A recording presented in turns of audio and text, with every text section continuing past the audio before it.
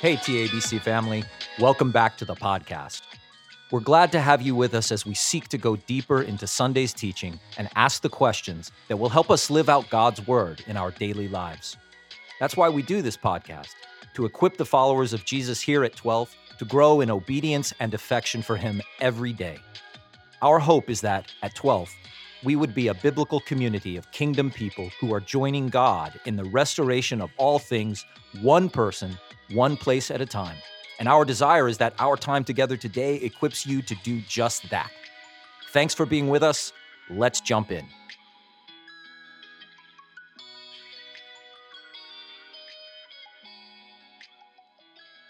Hey, everybody. Garen and Jordan coming back to you, talking about Garen's message on May 7th. And he covered Yahweh-Shalom, which is God is my peace. Yes. And it's the easiest one to say. But the hardest to live into. And it's the hardest to live into.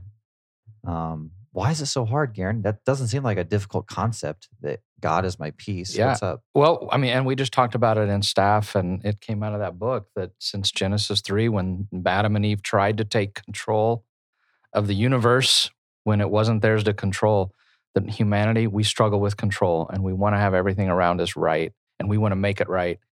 And we live in a broken world that's out of our control, and so it's just, a lot of brokenness and a lot of the inability to control.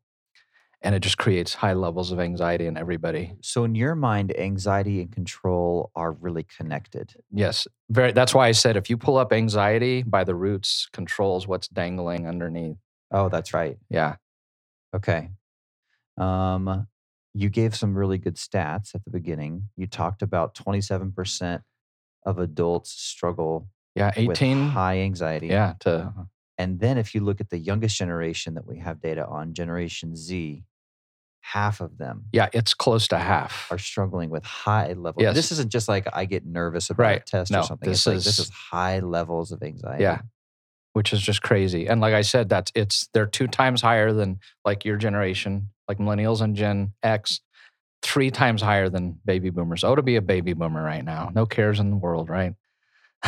And do you think that has to do anything with technology and social media? I think that book, because I really recommend that book. She talks about technology. Another thing I would say is parenting has changed. So you've got a lot of helicopter parents, a lot of that snowplow, which creates young people who really don't get to experience life and make a lot of choices on their own and develop resilience. And so they leave home with high levels of anxiety because they really haven't been allowed to face the world very much, or they've not been allowed to pay the consequence for a wrong they've done and to be the one that makes it right. So there's numerous things, but the parenting is also is a big one.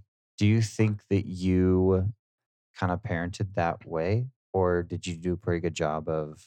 We worked really hard at not being. I didn't know helicopter parent at first, but we really tried to let them experience things and to not be like hovering around. Controlling their environments and stuff. I didn't have the words for it back then. We tried not to do that, but I still think we're just living in a generational time where it's easier to do that than our parents. I mean, our parents used to let us run.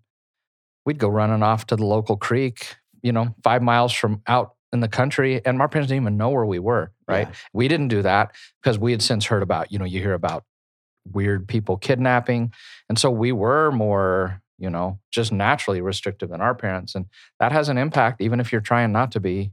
So fear probably plays a big role in this too. It's anxiety, it's control, but all of that is probably motivated by fear. Would you say? Is that fair to say? Yes. Yep, very much so.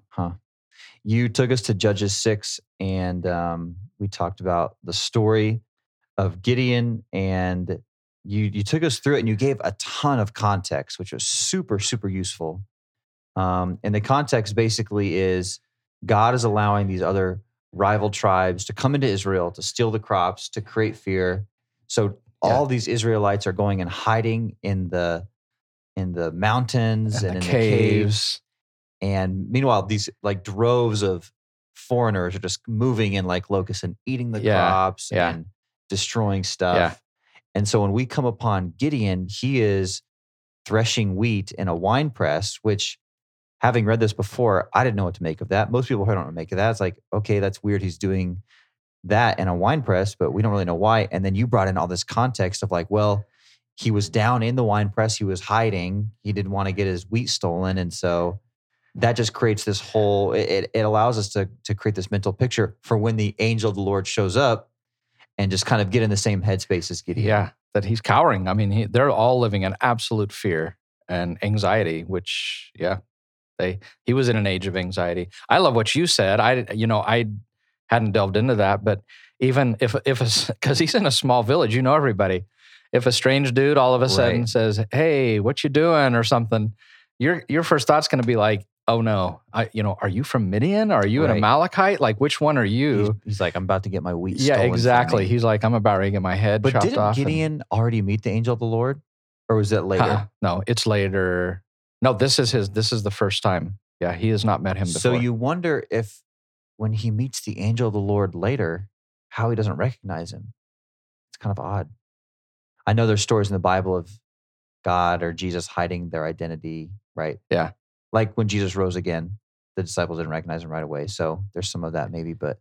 Well, there's another family in Judges that meets him, a really small family. I'm not sure. This might be the only time he sees him at this initial thing. God ends up talking to him a lot. I'm not sure. I didn't read his whole story before I did this. Does he end up? I'm not sure. Oh, I think I'm thinking of Elisha. Yeah, Elijah. Or Elijah, and right. Joshua. So people have met him. He knows the story, but this is his first and only time. I was thinking of making the meal out in the desert. Oh, That's Elijah. Right. Yeah, that's Elijah. Okay. Mix up my prophets. We'll edit that out. But we'll edit. And that's easy because he just shows up in these weird times. Like he'll just show up in the text and you're like, why is he there? And then he's gone and he'll show up in another story. There's kind of this elusive, he's like this elusive, interesting, really, really interesting person. So, but that's why I want to delve more into that because I've had questions about him. It would be cool to map out all the appearances of the angel of the Lord throughout the Old Testament, like time-wise and the situation and the context and like why he showed up. I mean, that would just even be a cool like 60-minute little like discussion. Yeah. So that would be cool. Someday we'll do that. One thing that I pulled out from that, aside from just the really helpful context that you gave, was Gideon's short memory, which you mentioned. Yeah. Because we're in Judges chapter 6, and the angel of the Lord comes, and he's basically saying to God, "Hey, God's done nothing for us. You used to do all this great stuff, and you've ditched us, and you're not doing anything for us." And you mentioned if you could look back at the last 5 chapters, you would see the ways that I've been working miraculously. But Gideon just forgets that. Yeah, I've already delivered you guys 5 times miraculously, and you're telling me I've not been around since the Exodus, and it's just even the fact that he's telling God, he's talking about God to God, not knowing it, and he's just saying, have you ever heard of an SYI Bible study? SYI? Yeah, it's a Share Your Ignorance Bible study. Oh, no. I've been in some of those. Here's Jesus having an SYI Bible study with Gideon. Gideon's sharing all this stuff that's just whacked and is wrong, and he's talking to God. He doesn't even know. He's in a one-on-one Bible study with God, and he's sharing horrible theology. He's talking to God about God. Yeah. And he's not right. Yeah, it's actually kind of funny to think about. You know that Gideon, who now is with Jesus, they just look back on that and laugh like, man, can you believe? Remember that time I showed up and you were just telling me off about me to my face? He's like, yeah, I remember that. See, if I was the angel of the Lord, I would have touched my staff to Gideon and the fire would have consumed him. I would have been ticked. Right. That's why we're not allowed to That's why I'm not God. That's why we're not allowed to have any more authority than we have. This is the extent of it. Sometime after that, you mentioned a really good quote from St. Augustine, something about being able to see the path, but not always being able to walk it. What was that again? He just says, like from a distance, you can see the woods of peace and what that woods looks like. But he said to tread that path is a totally different thing, and it's hard. And it's that idea of this is the easiest name to say. It is the hardest to live into, to live and enter into the peace of God.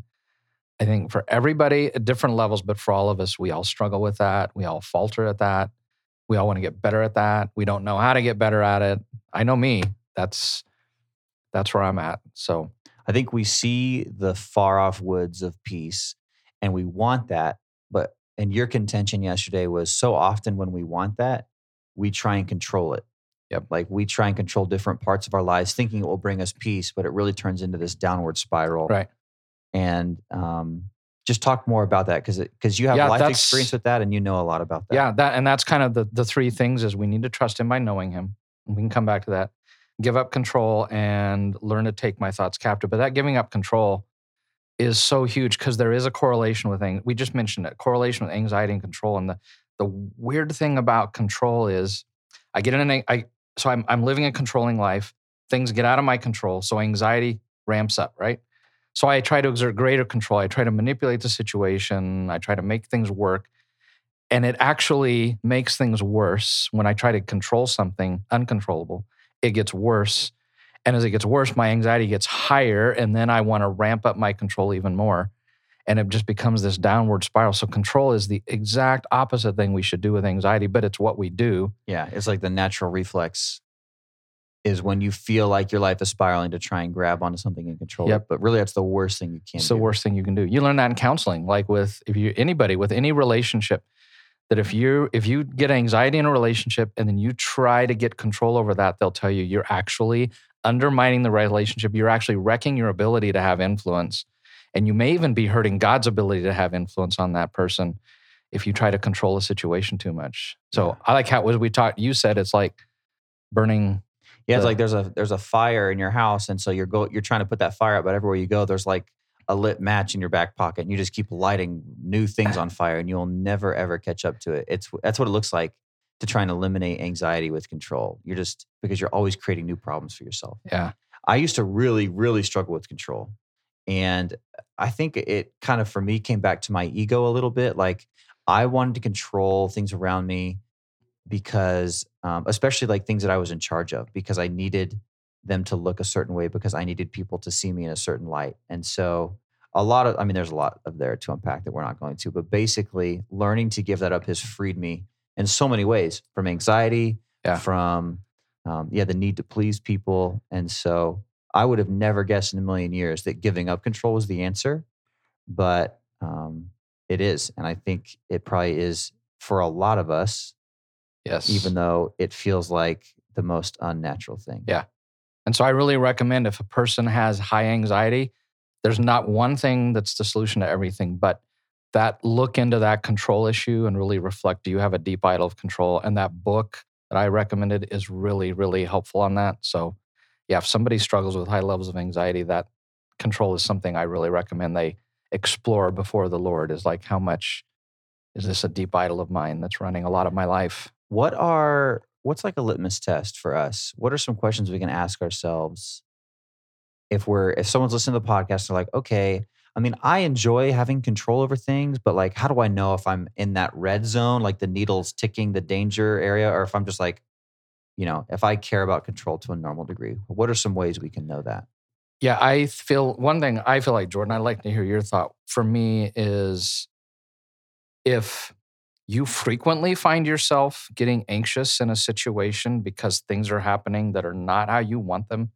So that's happening. Your anxiety is elevating quite a lot. To me, that's a big sign the control is a big issue. Because as I've learned to give up control, a lot of that stuff that used to bother me doesn't bother me anymore. Mm-hmm. And so you get to where, my anxiety, that's a really big thing right here. And so that kind of correlates. But it used to be, man, I get anxiety at a lot of stuff.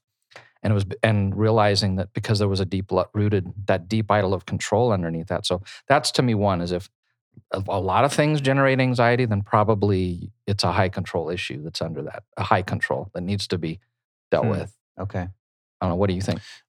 I don't know. Maybe, if I look back on myself, because that's the only thing I can really look to, there are parts of my life where like I could not go to a meeting, or I could not have an interaction or go a day and like not feel the need to give my opinion or to control or to take something out of someone else's hands or off their plate and put it on my plate because I thought I could do it better. So maybe it's just a little like one day experiment of, can I go a whole day without inserting myself or without overriding someone? And if I can sit there and like be at peace with whatever happens, then maybe I've got it under control. But if I find myself like physically unable. Yes, that's you good. know, That's a to good one. let somebody I work with or a family member, whatever, do their thing, even if I think I know a better way. If I'm unable to do that, then maybe it's time to start thinking about talking to somebody or reading one of these books Yep. or taking that to your community or whatever. Especially the one you said about, can I just not say anything? Right. That, for me, that's been a big one, is just learning. Richard Foster talks about that in Celebration of Discipline, if you remember. That discipline, of silence, he kind of talks about, of, do I always have to give my opinion, or can I just let things happen? Or, so as I've given up control, I don't necessarily feel like I have to speak into something, or I'll just give my opinion and then I leave it there. And if the group thinks something's better, then I'm okay with it. Instead of you have to, I got to say one more thing and one more thing and one more thing and one more thing. Yeah, to me, that's also a big one, is can I sit there and let something happen that I don't think is the best without like a vein spurting out through my forehead? Yes. You know? Yeah. Whether it's like a teenage son or daughter who's going to make a decision. It's not like the worst decision, but it's something you wouldn't do. Can you sit there and let them make that choice, or a friend or a family member, or do you have to intervene? Yep. So, that's good. Yeah, that's hard. And then you said, the 3 things that we should do. So we just hit number 2. Trust him by knowing him. It's just... Yeah, you started off with that number 1 of, all right, we're going to trust God, and a collective... rang out across. Here you are. This is what... But your follow-up was so good that we trust God by knowing him. And we've got to... Is it Willard who says, if we're going to trust God fully, we've got to believe that he is both good and great? Yep, that's what meaning Willard talks about. Meaning that he is looking out for my well-being, meaning he is good, and that he is great, like he is powerful enough to make it happen. Yes. So unless we really believe those 2 things about God, we are not going to fully trust him. Not at all. And you're going to have a life full of anxiety, because then God can't control it, so I've got to, and we can't, and so we're going to get in that spiral. There are so many Christians who, and I've been in this seat, so I'm not pointing the finger. It's just me too. Who will sing the songs about trusting in God, and will wear the T-shirts that have the verses about trusting in God and all that. And then in your regular life, you would not know that this person trusts God because of how much they have to control things. Yes. So let's not be those kind of people. Yep. So that's one. That's number 2. And then taking every thought captive, setting your mind on God and on things of him, those things that, is it Philippians or Galatians that Paul tells us things to set our mind on? Yeah, Philippians, he has that list. In Philippians, right? Yeah. Whatever is good and I love the first one, what's true. True. Yeah. Praiseworthy, what's excellent. Right. Yeah. So are these the things that we're setting our mind on, or are we letting those things we can't control? Are we letting those things consume us? Yeah. Am I riding every wave that comes into my mind, which is easy to do? Mm-hmm. Or am I like, you know what? I'm going to choose my wave. And instead of letting my anxiety, it's like, you know what? I've been learning the names of God. And Lord, I need to live. You are my provider. We haven't done that one yet, but it's coming. You will take care of this in the right way. Help me to trust that. Help me to just let this go, because I can't make that happen. And so the wave I'm going to ride is the truth of God, and that he is Yahweh-Jireh, my provider. So it's, I can't control my thoughts, my emotions, but I can decide what wave to ride. That illustration is so good. I remember being younger and being in the ocean, and we would boogie board. So we would paddle a little ways offshore, and you'd sit out there and you'd wait for the right wave. And you cannot stop the waves from coming. You cannot. No, it's literally impossible. Yep. Just like it is equally impossible for you to stop thoughts from coming into your head. Yep. There's no way to control the things that are going to pass through your mind. But you absolutely are sitting out there in the ocean, and you get to control if you're going to jump on a wave or let it pass by. And it's the exact same with your thought process too, right? Because I think sometimes I would read that verse, take every thought captive, and I would think that meant every thought that comes to my head. And I would shame myself, and I would feel so frustrated because I can't control the thoughts that come into my head. So I must be doing something wrong. But really, it's about which one am I going to hop on? Yeah, I can let a thought pass, or I can act on it. And so whether that's avoiding sin, whether that's controlling your control, whether that's dwelling on the things of God, like it's such an empowering thought to know that we get to choose which way to ride. Yeah, to ride. So at least for me, because I've been frustrated by that thought a lot. So the way that you presented it was really is helpful for me in a big way. Yeah, and I'm not a beach guy, and I appreciated the quote because you saw my fear of sharks. Yeah, that wasn't photoshopped or anything too. That was real live information. That was a real photo from when we went to Florida that time, and we actually saw that happen. Yeah, that's right. That's exactly right. Um, And somebody actually kind of made fun of me because both services I said, like, I hear tiger sharks can be in like 3 feet of water. Oh, and yeah. I made my knee 3 feet. And he said, dude, That's like a your foot fear and of a sharks half. is too great. He said, 3 feet's like your hip. I go, Yeah. oh, okay, that's good to know. Yeah, you're not a Nephilim. He said, if you're waiting, You're not 12 feet tall. If you're waiting up to your knee, there's probably not a shark there with you. Right. So I'll be a little more arrested in the beach now. Man, Garen is not afraid of anything except for sharks in 3 feet of water. We've finally found That is his kryptonite. Yes, that's it. You mentioned John 14 in your message, the first part of the verse, which says, That's the one. where the Holy Spirit will give us peace, right? Yeah, or that's where, and then he says, my peace I give to you. Right. And it's mine and it's a gift. Mm-hmm. And Which you made a good point. You have to receive. Yeah, it's a gift to be received. So it's there, just like his salvation. It's there. It's like everything. Yeah. But unless you receive sanctification is there. It's just hanging out there. But you were kind of hanging on, hoping. I thought you were setting us up. I was like, oh man, he's got us, because the second half of John 14:27 is when the Holy Spirit tells us, and this is a gift that the world cannot give you. Yeah. And I thought that was so appropriate, because this whole message we talked about ways we try and fill that peace void with stuff from the world. Yeah. Whether it's control or something else. But at the end of the day, it's something only the Holy Spirit can bring us. Yeah. Right. And that's good. The world was- can't get it, and I can't get it in my own control. So, Which is why we see people in the world with all the influence, with all the acclaim, with all the power, with all the authority, with all the riches, with all the comfort, with all the everything, and they can't fill that peace void. yeah. It's why only people who know Jesus can fill that void, because it's a gift the world physically, literally cannot give you. There's nothing that will satiate that. Yep. It's Trinitarian gift. Yahweh-Shalom. It's Jesus, the Prince of Peace. It's the Holy Spirit. That those are gifts from him. And it's a thing I have to receive. I can position, to me, these three things, I'm positioning myself to receive it. That if I'm really getting to know him, so I trust him, if I'm letting go of control, and if I'm taking my thoughts captive with his help, I'm posturing myself for his peace to then invade my life. That's a really strong word, but more of a chance, because I know I had some people talk to me yesterday who were in their 70s who were like, man, I still struggle with anxiety. So it's till we get out of this broken world, it's still going to be an issue. But I think invade is the right word, because we don't want to give up control. And God on some level has to come. That's true.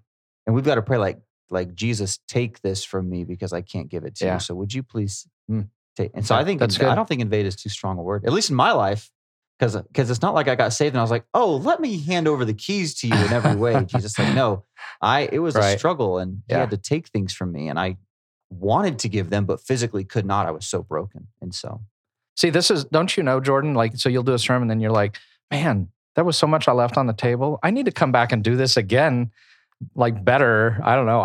No, it's when you go start a new church that you'll give them the really good sermons. Oh, the really good ones. Yeah. So each time it just keeps getting better and better and better. Man, I had a thought. Oh, you mentioned yesterday about how the Trinity is actually present with all these names of God. And so you said, like yesterday, you said, Jesus is the Prince of Peace. You took us to John 14:27, where the Holy Spirit says, peace I give you. So is that true for these other names, like Sabaoth, Sid Kanu, El Roi? Like, do we see that present in all of the Trinity, or are some names kind of like that, but some aren't? Yeah, you see it. So I've done Jesus every week. You see it all the time in Jesus, all of these. The Holy Spirit is he's kind of mysterious, behind the scenes, the wind blowing. So there's not a whole lot said about the Holy Spirit. So we don't have these revealed in the same way in Jesus. I can take all of these attributes of God, these names, and show you how Jesus lived it out. It's just a lot harder to see it in the Spirit.